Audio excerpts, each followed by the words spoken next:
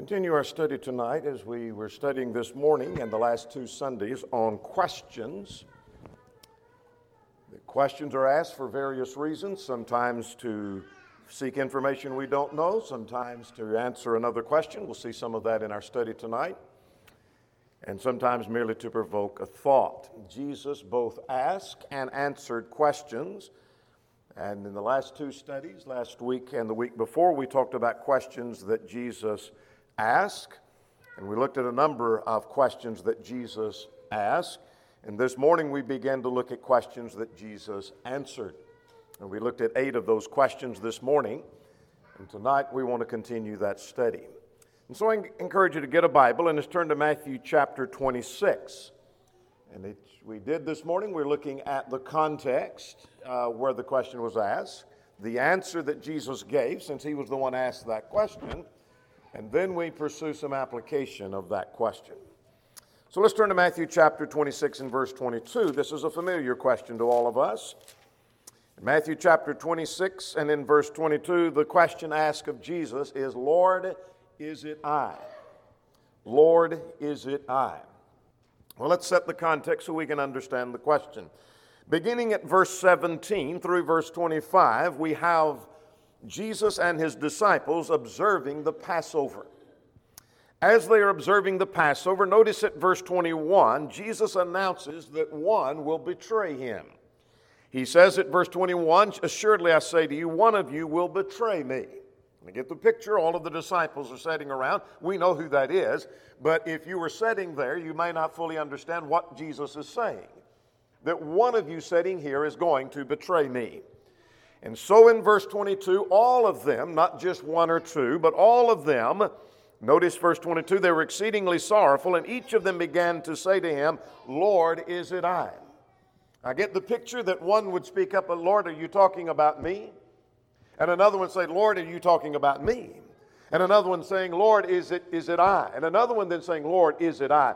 You say someone will betray you. Who is it that you're talking about? Are you talking about me? So let's see the answer that he gave. In answer to the question, he said at verse 23, it is the one that dips his hand into the dish. Now all of them may at times have dipped their hand into the dish, but here is the point, that as Judas reaches into the dish, at that point Jesus says concerning the man that puts his hand into the dish, it's that man that will betray me. Now notice that Jesus goes further to show the severity of the betrayal. At verse 24, the Son of Man goes as it is written of him, but woe to the man by whom the Son of Man is betrayed. It would be good for him that he had never been born. What Jesus is saying is this is not a minor infraction. That when one betrays me, it would be better if he had never been born, because if he had never been born, he wouldn't have a soul that might be lost. But now that he's lived his life and he betrays me, he's going to indeed lose his soul. So Judas asked at verse 25, he said, Rabbi, is it I? Are you then talking about me? You have announced someone will betray you. You said it's the one who puts his hand into the dish. I was doing that. So I'm asking now, are you talking about me? And Jesus said, you have said it. In other words, yes, I'm talking about you. Now I know the context, and I know furthermore something of the answer that he gave. Let's talk about the application. That anytime a statement is made concerning the Bible truth, we ought to be able to make personal application. That's what each of the disciples were doing. They were saying, does that apply to me? Rather than saying, I know that applies to someone else, but I know it doesn't apply to me, each of them was asking, does that apply to me? We ought to examine ourselves whether we be in the faith. And so here is the question we all ought to be asking. We should always be asking, does that apply to me? Is it I? Well, let's take some for instances. Some people are not diligent as they should be. Not all Christians are as diligent as they should be. The question is, could that be me? So when I come across a passage, it talks about a lack of diligence, a lack of growing, a lack of developing, a lack of excitement, a lack of enthusiasm, or hear a sermon or a class about that, I need to ask the question, could that be me? Lord, is it I? Some are in spiritual danger. At any moment in time, we could preach to a crowd and talk about some of you are in spiritual danger. The question is, Lord, is that I? Is that me? Could I be the one in spiritual danger? Could I be in danger of losing my soul? Some people are not growing as they should. Others are growing as they should. Lord, is that me? Could I be the one that's not growing and developing? I'm not studying as I should. I'm not stronger now than I was a year ago or 5 years ago. We might need to make the point that some are neglecting their faith. Lord, could that be me? In any group of people of this size, someone perhaps would be neglecting their faith. Could that be me that's neglecting my faith? Maybe I'm the one that's neglecting my faith. Some are weak in their marriage relationships.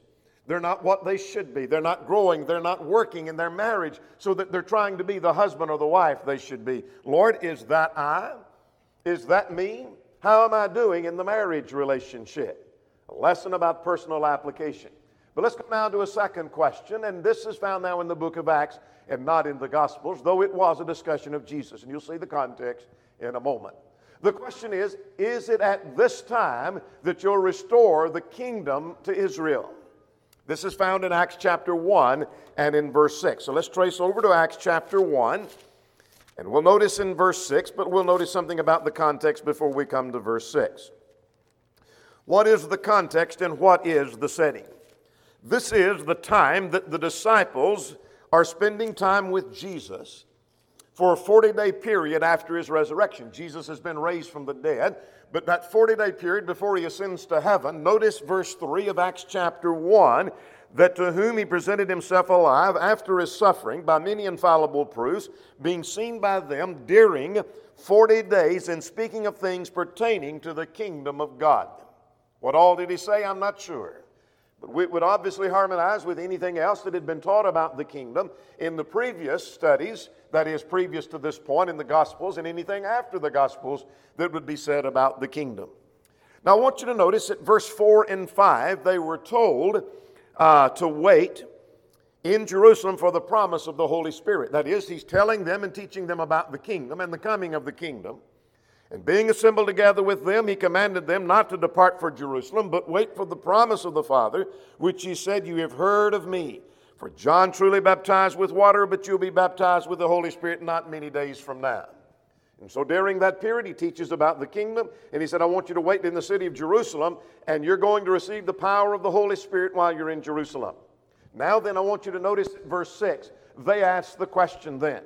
If you're wanting us to wait here in Jerusalem for the power of the coming of the Holy Spirit, then is it at this time, Lord, that you'll restore the kingdom to Israel? They had, as we mentioned this morning, a material, literal view of the kingdom. That Jesus is going to establish a literal kingdom on earth. He's going to sit on a literal throne. So is this what you're talking about, Jesus? You want us to wait into Jerusalem for the Holy Spirit to come upon us. You've been talking about the kingdom. I want to know, is this the time at which you're going to restore the kingdom to Israel? So what did he say in answer to that? Well, let's see what he said. First of all, his answer was, it's not for you to know the times of God. Look at verse 7. And he said to them, it is not for you to know the seasons which the Father has put in his own authority. There's some things about time and there's some things about God that is not for you to know. There's some things that belong in the realm of God about time that God hasn't revealed. It is not for you to know. That seems like a strange answer. We'll come back to that in a moment.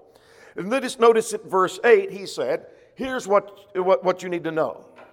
You want to know about the time, that's in the field of God. But, he said, you'll receive the power when the Holy Spirit comes upon you. That's what he had already told them in 4 and 5. And you'll be witnesses to me in Jerusalem and all Judea and Samaria and to the ends of the earth. So they said, is this the time you're going to restore the kingdom of Israel? And he said 2 things. He said, concerning time, it's not for you to know the times of God. Secondly, you'll receive the Holy Spirit and be witnesses. That's what I've already promised to you. That's what you need to be doing, waiting in Jerusalem. So wait in Jerusalem and you'll receive the power of the Holy Spirit. Now let's make some application of the answers that Jesus gave. What do we learn from that? Well, I learned from that often our questions are based upon misunderstanding and assumptions. Sometimes one of our puzzles, and we're puzzled about some question or about some passage, or maybe there is a question that we have that we can't seem to come to a conclusion about, that often the problem is that we're basing that question upon a misunderstanding or an assumption somehow. something that's not revealed in the Scriptures. That was the case of the disciples. I wonder if this is the time you're talking about, you're going to restore the kingdom to Israel. It was a misunderstanding, based on a misunderstanding, based on an assumption. Furthermore, I want you to notice Jesus did not directly answer their question about their misunderstanding. He had already, back up to verse 3, taught about things pertaining to the kingdom of God. Perhaps he thought that his teaching should have been sufficient to tell them the kingdom is not a material, literal kingdom. Maybe that's why he didn't answer. But he did not directly address their question concerning their misunderstanding. He said two things. It's not for you to know the times of God, and what you need to be focused on is waiting in Jerusalem for the power of the Holy Spirit. Here's what I'm learning from that. There may be times we need to delay an answer. Don't always feel compelled when someone shows some misunderstanding about a concept that you need to jump with both feet right on that misunderstanding. A delay of that answer may be better. It may be that you've already given them sufficient information. They can come to that conclusion, and they haven't come to that conclusion yet. But Jesus delayed his answer. He doesn't talk about that at this juncture. Here's something else I'm learning from that context. The matter of time and when about things that God has not revealed is left to God. When is Jesus going to come back? When is the second coming? How long will it be? It's not for you to know the times or the seasons of God. And here's another thing I'm learning from that. We need not be concerned with what we don't know, but we need to focus on what the Lord has told us to do. You see, they're asking about something they didn't know. When are you going to restore the kingdom to Israel? That hadn't been revealed. Even if that was going to be the case, that had not been revealed. Don't worry about things you don't know. Focus on what you've already been told you need to be doing, and that is wait for the coming of the Holy Spirit in the city of Jerusalem. And so instead of being puzzled about things that I have no clue about, instead of searching for answers where there is no revelation from God, I need to focus on what God has told me and just be busy doing what God's told me to do. Here's another question. Third question. Let's go to John 9 and verse 2. Who sinned that he was born blind? Who sinned, this man or his parents, that he was born blind? Let's go to John chapter 9 and look at the context. As Jesus passed by, he saw a man who was blind from birth, the text says. They saw a blind man. There was a common misunderstanding among the disciples, as was true among other godly people, and I emphasize this was even among the godly, that sin is punished in this life, thus any suffering in this life is because of some wrong. And you say, that's a silly observation. Well, maybe so, but the disciples had that misunderstanding. They saw a man blind, and they said, Lord, tell us, was this man born blind because of what he did or what his parents did? It's got to be one or the other. The blindness came because of some sin that someone committed, him or his parents. We see that's the same concept that Job's friends had. You remember that? Job's friends said concerning him, you've done something wrong or this would have never happened to you. All this calamity never would have happened to you. It's because of some sin you've done wrong. You've done something. We don't know what you did, but you did something. So Eliphaz, Bildad, and Zophar were good, godly men who taught good Bible doctrine. They just made misapplication of that. They just misunderstood that concept. In Luke chapter 13, we see that concept. I'll not take the time to develop Luke 13, but verses 1 to 5 shows that that was a misunderstanding. Do you think these were worse sinners because of the calamity that happened upon them? No. I tell you, you need to repent. So that was a common misunderstanding some had. And so that's why they asked the question. So now notice at verse 3, here was their question in John 9 and verse 3, or verse 2, Rabbi, who sinned, this man or his parents, that he was born blind? It's got to be one or the other. Now we know why that question was asked. What was the answer that Jesus gave? Look at verse 3. Neither this man nor his parents. It wasn't his sin that caused his blindness. It wasn't his parents' sin that caused his blindness. Well, then what about his blindness? Look at verse 4. But verse 3, that the works of God should be revealed in him. And I must work the works of him who sent me while it is day, for the night is coming when no one can work. And as long as I'm in the world, I'm the light of the world. Now, what has he just said? That he was not born blind because of the sin of his parents, not because of his own sin. He was born blind that the works of God might be displayed and might be shown. Then notice beginning at verse 6, Jesus healed him. He used the opportunity of the blind man and spat up on the ground and made clay with his saliva and anointed his eyes and the blind man with clay, the eyes of the blind man with clay. And he told him to go wash in the pool of Siloam, and he came back seeing. And so indeed he was healed. Now, let's make some application from that story. What do I learn from Jesus answering this question? Who sinned so that he was born blind? Here's what I'm learning from that. God does not punish immediately in this life. There's no evidence of that. We saw that in the book of Job. We see that in Luke chapter 13. We see that right here in John chapter 9. And so what do I conclude from that? Well, there are some who assume that if they're suffering, they must have done something wrong. Or they assume if someone else is suffering, they must have done something wrong. God's punishing them in this life. On the flip side of that coin, some assume if all is going well, God must approve of them. I must be doing all right. God's blessing me. I'm well blessed. Things are going well in my life. God must approve of what I'm doing, or I'd be suffering somehow. You see, when we suffer tragedy, sometimes we ask, what did I do to deserve this? Well, what did I do so that God did this to me? Now, this tragedy befell our family. And what did I do so that I deserve this? And the answer is you've done nothing to deserve that. And I'm learning that from John chapter 9. Here's question number 4. Question number 4 is from Luke chapter 2. Let's back up a little bit to the early part of the life of Christ. And the question is, why have you done this to us? Why have you done this to us? Let's go back to Luke chapter 2 and put that in its context. Luke chapter 2. Beginning at verse 41 through verse 50, Jesus at the age of 12, along with his parents, go to the Passover in Jerusalem. And that context is found, as I've already mentioned, verses 41 to 50. Now I want you to drop down with me to verse 43. Luke chapter 2 and in verse 43, the text says that when they had finished and they returned, the boy Jesus lingered behind in Jerusalem. Joseph and his mother didn't know it. And so as they leave Jerusalem and they're making their way back with a great throng of people, Jesus lingers back in Jerusalem. Verse 46 says they searched for him for 3 days, looking among the crowd, making their way back to Jerusalem. And notice at verse 46 and 47, when they found him in the temple, listening to the teachers and asking questions. Look at verse 46. When they found him sitting in the midst of the teachers. Here's the teachers of the law.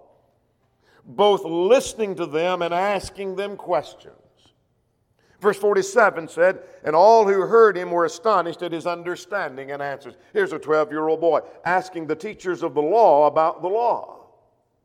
And there is this discussion going back and forth, and they are the ones who are impressed with this 12-year-old boy's answer to the questions that they may have asked. Jesus was asking and answering questions again. So now notice at verse 48. When they came to him, his mother said to him, Son, why have you done this to us? Now I know the context. They're making their way back from Jerusalem. They've lost him. They look for him, and they find him sitting in the temple. And the mother says to him, why have you done this to us? Now, what answer did Jesus give to that? Verse 49, he asked them, why were you searching for me? Look at verse 49. Why is it that you sought me? Did you not know? And we'll finish that question in a moment. But as if this were on tape and we stopped the tape at that moment, and what does that imply? The fact that he said, why were you searching for me? Did you not know? Implies you ought to have known where I would have been. And so why were you searching for me? You ought to know where I might be. And then he goes on in verse 49 and verse 50 that you know that I must be about my Father's business. Why have you done this to us? Well, you ought to know where I might have been. And furthermore, I had to be about my Father's business. Now let's make some application of that. What could we learn from that? Well, here's what I learned. An explanation of our action should be that we're about our Father's business. That anytime someone may ask, why have you done that? Why have you done that to us? Why did you react that way? Why did you say what you said? Why did you behave as you did? Why did you not do what you did? And the answer should always be, I'm about my Father's business. It may be that we're asked this question by those who think they are a victim. That you're somehow doing them wrong by your actions. And that seemed to be the mother, wasn't it? Go back to our text in verse 48. The mother said, why have you done this to us? You see, your father and I are victims here. You have done us wrong. You have somehow done us in a way, and we want an explanation. Why have you done this to us? And the answer was, I was about my Father's business. It may be a family member will ask you sometime, why are you doing this to us? Why are you putting us through this? And it may be you're trying to do what's right, and they are objecting to your doing what's right. And why are you doing this to us? When you may take your stand against them. You may somehow deal with their sin. Or you may say that you're not in agreement with what's going on in the family. You may say, I'm not going to go to this social gathering because I don't agree with what's going on, the drinking that's going on there. And they may ask, why are you doing this to us? They're the victim. The answer is, you're about your Father's business. It may be a fellow worker or a boss who asks, why are you doing this to us? When you say, I won't agree with that, I won't go along with that. I can't participate in that. And the question may be, why are you doing this to us? We're the victim. And the answer may be, I'm about my Father's business. It might be your child's coach when you tell them they're not going to be at that game because it conflicts with service. It might be the school who doesn't understand why you're taking the child out of something. And they may be playing the victim. And why are you doing this to us? The answer may be, I'm about my Father's business. Here's question number 5. Question number 5 is found in Luke chapter 10, and that is, do you not care my sister left me alone? Go to Luke chapter 10, and let's look at this context. Luke chapter 10, beginning at verse 35 through verse 42, Jesus is at the house of Mary and Martha. He is visiting in their house. He is a guest in their house. Look at verse 35. Verse 35, Luke chapter 10 and verse 35 beginning. The text tells us, or verse 39 rather. At verse 39, I want you to notice that Mary was sitting at the feet of Jesus listening to him. And she had a sister named Mary who sat at Jesus' feet and heard his word. I get the picture as they're sitting in the house. Jesus is sitting there teaching and expounding, and Mary's sitting right at his feet, glued to him, listening to every word he said, taking in his instruction and his teaching. Now, Martha, according to verse 40, was distracted. You might underline that word distracted with much serving.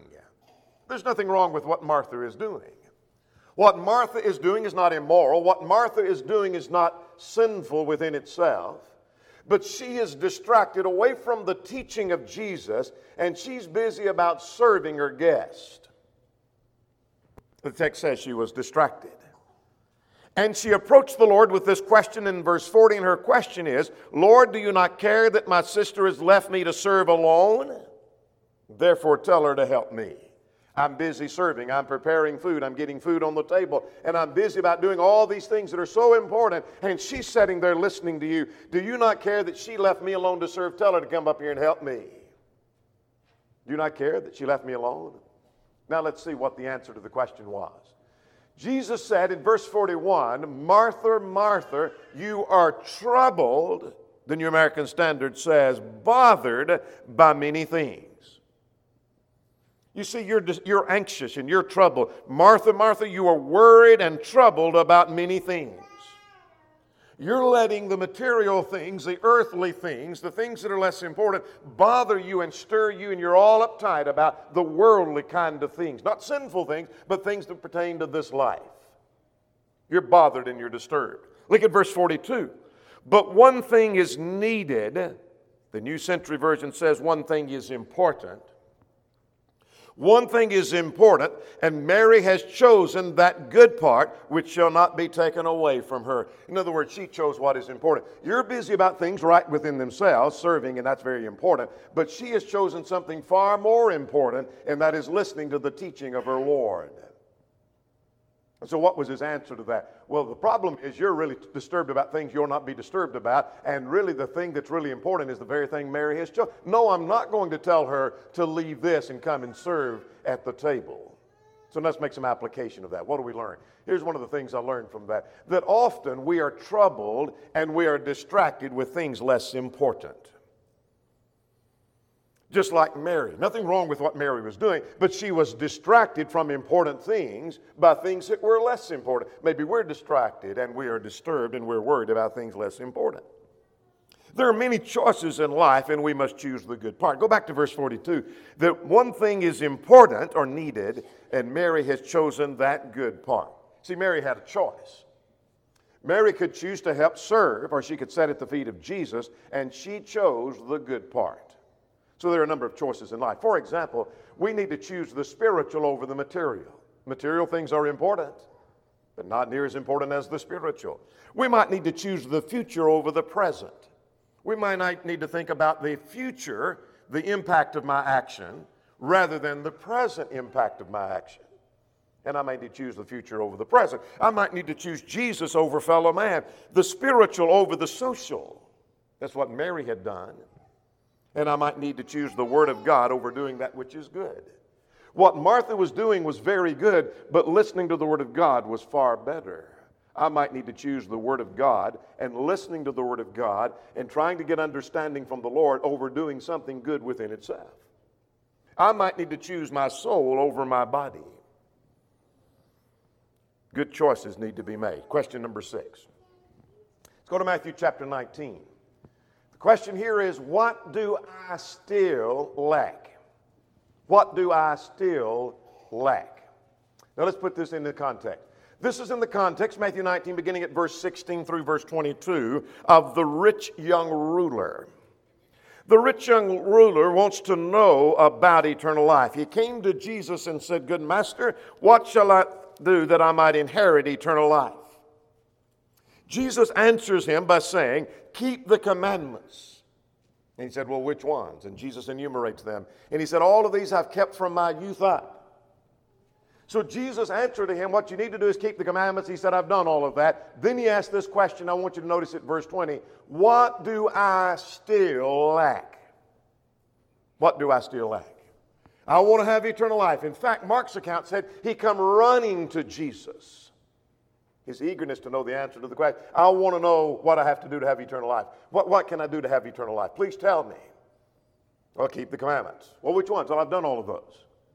Is there anything else?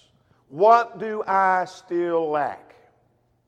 Now let's notice the answer to the question. What did Jesus say in answer? He said, there's one thing you lack. Now I want to notice the parallel accounts. Look with me over to Mark's account. They both say essentially the same thing. The wording is just a little different. Turn over to Mark chapter 10 and in verse 21. And Jesus, looking at him, loved him and said to him, "One thing you lack." And it's interesting, Mark's account says Jesus looked at him and loved him. And his answer was driven by love, and he said to him, driven from love, there's one thing you lack. Let's go to Luke's account, Luke chapter 18 now, and I want you to notice in verse 22 that Jesus said, you still lack one thing. What do I still lack? You lack one thing. You still lack one thing. And so Jesus said, well, there's one thing that you lack. And what is that? Let's go back to Matthew's account, verse 21. Sell all that you have and give to the poor, and you'll have treasure in heaven. Now, why did he tell this young man that? Because I don't remember another occasion where he told someone, you need to sell all you have and give to the poor. And then tell someone else, you need to sell all you have and give to the poor. And then tell someone else, you need to sell all that you have and give to the poor. It's because Jesus understood this young man was wedded to his material goods and had to separate from them in order to have eternal life. Now, there's one problem you still have. Sell all that you have and give to the poor. Look at verse 22. That he went away not willing to do that. In other words, I'm not willing to do that. I thought I was interested in eternal life. I wanted eternal. I come running to you asking about eternal life. But if that's what it requires, and that's the one thing, I'm not willing to do that one thing. Now let's make some application of that. What do we learn from that? I'm learning from that we ought to ask the question, what would the answer be if you were to ask, what do I still lack? If you could talk directly to the Lord, and the Lord would thunder an answer out of heaven, and you would say to the Lord, Lord, I'm trying to keep your commandments. What do I still lack? What would the answer be? What would the Lord say to you? What would the Lord say to me? Though, here's one thing you're still lacking. Here's one thing that you're not doing. So what is the one thing for you? What is that one thing? You see, the one thing for me may be different from you. You see, mine would not be probably selling all that I have and give to the poor, but it might be something else. And whatever it is that he might say to you might not be what he would say to me, because what I'm lacking may not be what you're lacking. What is your one thing? What would the Lord say to you? Here's one thing you still lack. What is that one obstacle standing in your way? Jesus saw that the material goods and his love for material goods was the obstacle he couldn't get over. You got to get rid of all that so you can get through. What's the one obstacle standing in your way? Good question, isn't it? Here's question number 7. Let's go to Luke chapter 10. The question this time is, who is my neighbor? Who is my neighbor? Let's look at Luke chapter 10 and talk about the context. What prompted this question? Well, look at Luke chapter 10, verse 25 and 26. A certain lawyer stood up, testing Jesus, said, Teacher, what shall I do to inherit eternal life? Not the same circumstance in Matthew 19, but a similar one. And he said, What is written in the law? What is your reading of it? You tell me what the law says.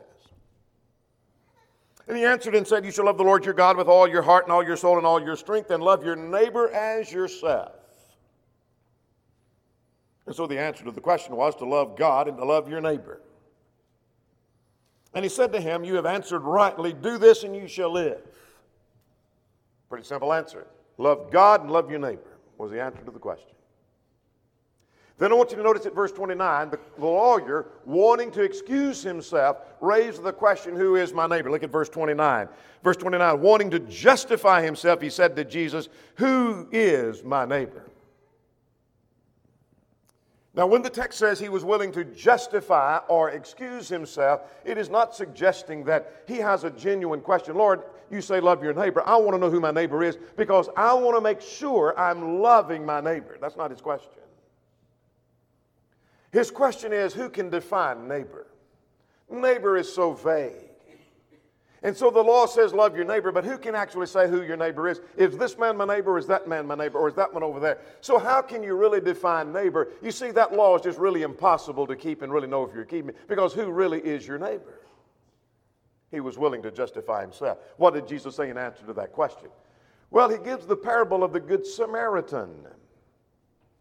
He didn't say, well, let me define neighbor. The Hebrew word for neighbor means, and then he defines it, and therefore now we know who your neighbor is. He said, let me tell you the story of the Good Samaritan.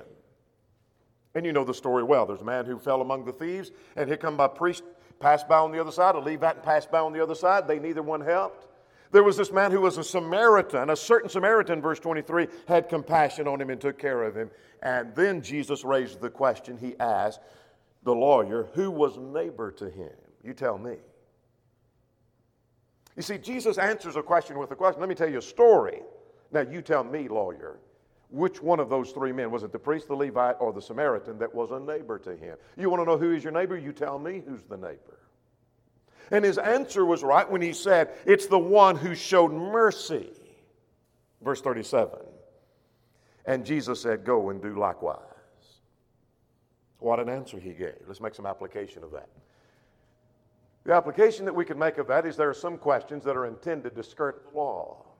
That's what this man was doing, wasn't it? Oh, I know the law says love your neighbor, but I don't think we can define neighbor. No one can really be clear who neighbor is. So therefore, that's a law that we can just kind of overlook because there's no way to clarify. When we come to passages like 1 Corinthians 11 and talks about it's a shame for a man to have long hair, one of the questions about that is, how long is long and who defines long? How do you know what's long and what's short? How do you know? In other words, that passage is meaningless because we can't figure it out. That's the point in raising that question. We're trying to skirt the law, you see. The same thing with modesty. Who is to define how short too short is? How can you figure that out? You see, that's too vague. We can't figure that out, so we can't make application of that. We're doing the same thing the lawyer did. The same thing with divorce and remarriage. We have been told repeatedly through the 90s that the teaching of Jesus lacks clarity. In other words, we can't figure it out. There's no way we can know who has the right or not. Jesus was kind of unclear, so we can't really figure it all out. So all of those questions are designed to skirt the law. We don't have to fulfill the law because we can't figure it all out. That's what the lawyer was doing. See, the question was not so much of who is my neighbor, but how to be one. See, he's focusing on the wrong thing. Love your neighbor as yourself. The focus is not on who is your neighbor, but how to be a neighbor. That's where the question was. And the lawyer had missed it. The neighbor is anyone who is in need. Let's go to the last question now, and let's go to Luke chapter 13. And the question this time is, are there few who are saved? Are there few who are saved? Let's look at the context and see what prompted that question. This is in a greater context of Luke chapters 12, 13, and 14. In that context, there is a great deal of rebuke to the Pharisees. There's a great deal of teaching concerning parables, numerous parables all through Luke chapters 12, 13, and 14. So that greater context of rebuke and teaching. Jesus was making his way, according to verse 22, to Jerusalem, the text says, journeying toward Jerusalem. And in that context, now he was asked a question. One said to him, Lord, are there few who are saved? Perhaps that was prompted by some of the other teaching. What all had he said in his teaching? I know some of the parables revealed in chapters 12, 13, and 14. But there was other teaching that was done that's not specifically stated in this context. Perhaps that was prompted by some of the teaching that Jesus had done throughout these 3 chapters. The question is a good question. Go back to verse 23. Are there few who are saved? How did he answer that question? Well, look at verse 24. His answer was, yes, there are few to be saved. He said, strive to enter through the narrow gate, for many, I say to you, will seek to enter and will not be able. Jesus, are there few to be saved? And his answer is, there's going to be a whole lot of people try to be saved and they won't be. They're going to seek it the wrong way. So yes, in answer to your question, few will be saved. Beginning at verse 24b now, through verse 30. The opportunity is going to soon be gone. They will seek, verse 24b, to enter and will not be able. What do you mean? Look at verse 25. When once the master of the house has risen up and shut the door, and you begin to stand outside and knock at the door saying, Lord, Lord, open to us. And he will answer and say to you, I do not know where you're from. And then you'll begin to say, we ate and drank in your presence, and you taught in our streets. And he will say, I tell you, I do not know you, but where you're from, depart from me, all you workers of iniquity. And there will be weeping and gnashing when you see Abraham, Isaac, and Jacob, and the prophets in the kingdom, and you yourselves are thrust out. What's his point? His point is the opportunity is going to soon be gone. You have the opportunity to be saved, and yes, only a few will be saved, but the opportunity to be saved will soon be gone. That's his point. Now notice beginning at verse 31. At verse 31, then some of the Pharisees came and they said to him, get out and depart from here, for Herod wants to kill you. What they're trying to do is drive him toward Jerusalem where he would be killed.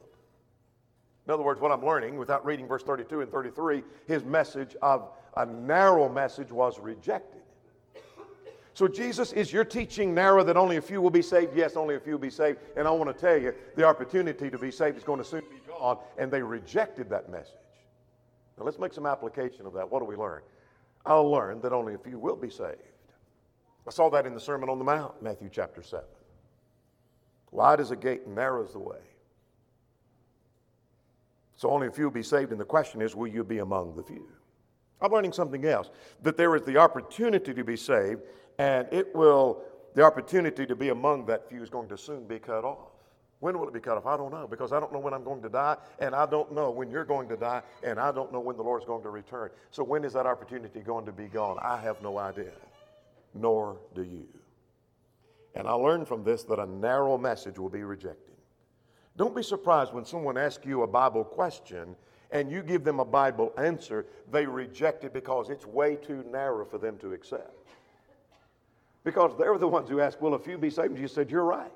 They didn't like what he said. They didn't like what he said. And don't be surprised when you teach a narrow message that it too will be rejected. You see, Jesus answered questions. We noticed 8 questions this morning, and we look at 8 tonight. Questions like, Lord, is it I? Are you going to restore the kingdom to Israel? Who sinned this man or his parents that he was born blind? Why have you done this to us? His mother asked him. Do you not care my sister left me alone to serve? What do I still lack, and who is my neighbor, and will only a few be saved? I haven't gone back to count, but one author I consulted in putting this material together said Jesus was asked 113 questions. I'll take his count. So you think of 113 questions, we've only looked at 16. There are many more questions that Jesus was asked that he responded, or maybe on occasion refused to answer. He did that on more than one occasion. Didn't answer. Didn't deserve an answer. There may be one more present this evening who is not a Christian, who's not a child of God. Would you come believing that Jesus is the Christ, the Son of the living God? Would you repent of your sins, acknowledge your faith, and be buried in the waters of baptism for the remission of sins? If you're subject in any way, would you come while together we stand, while we sing?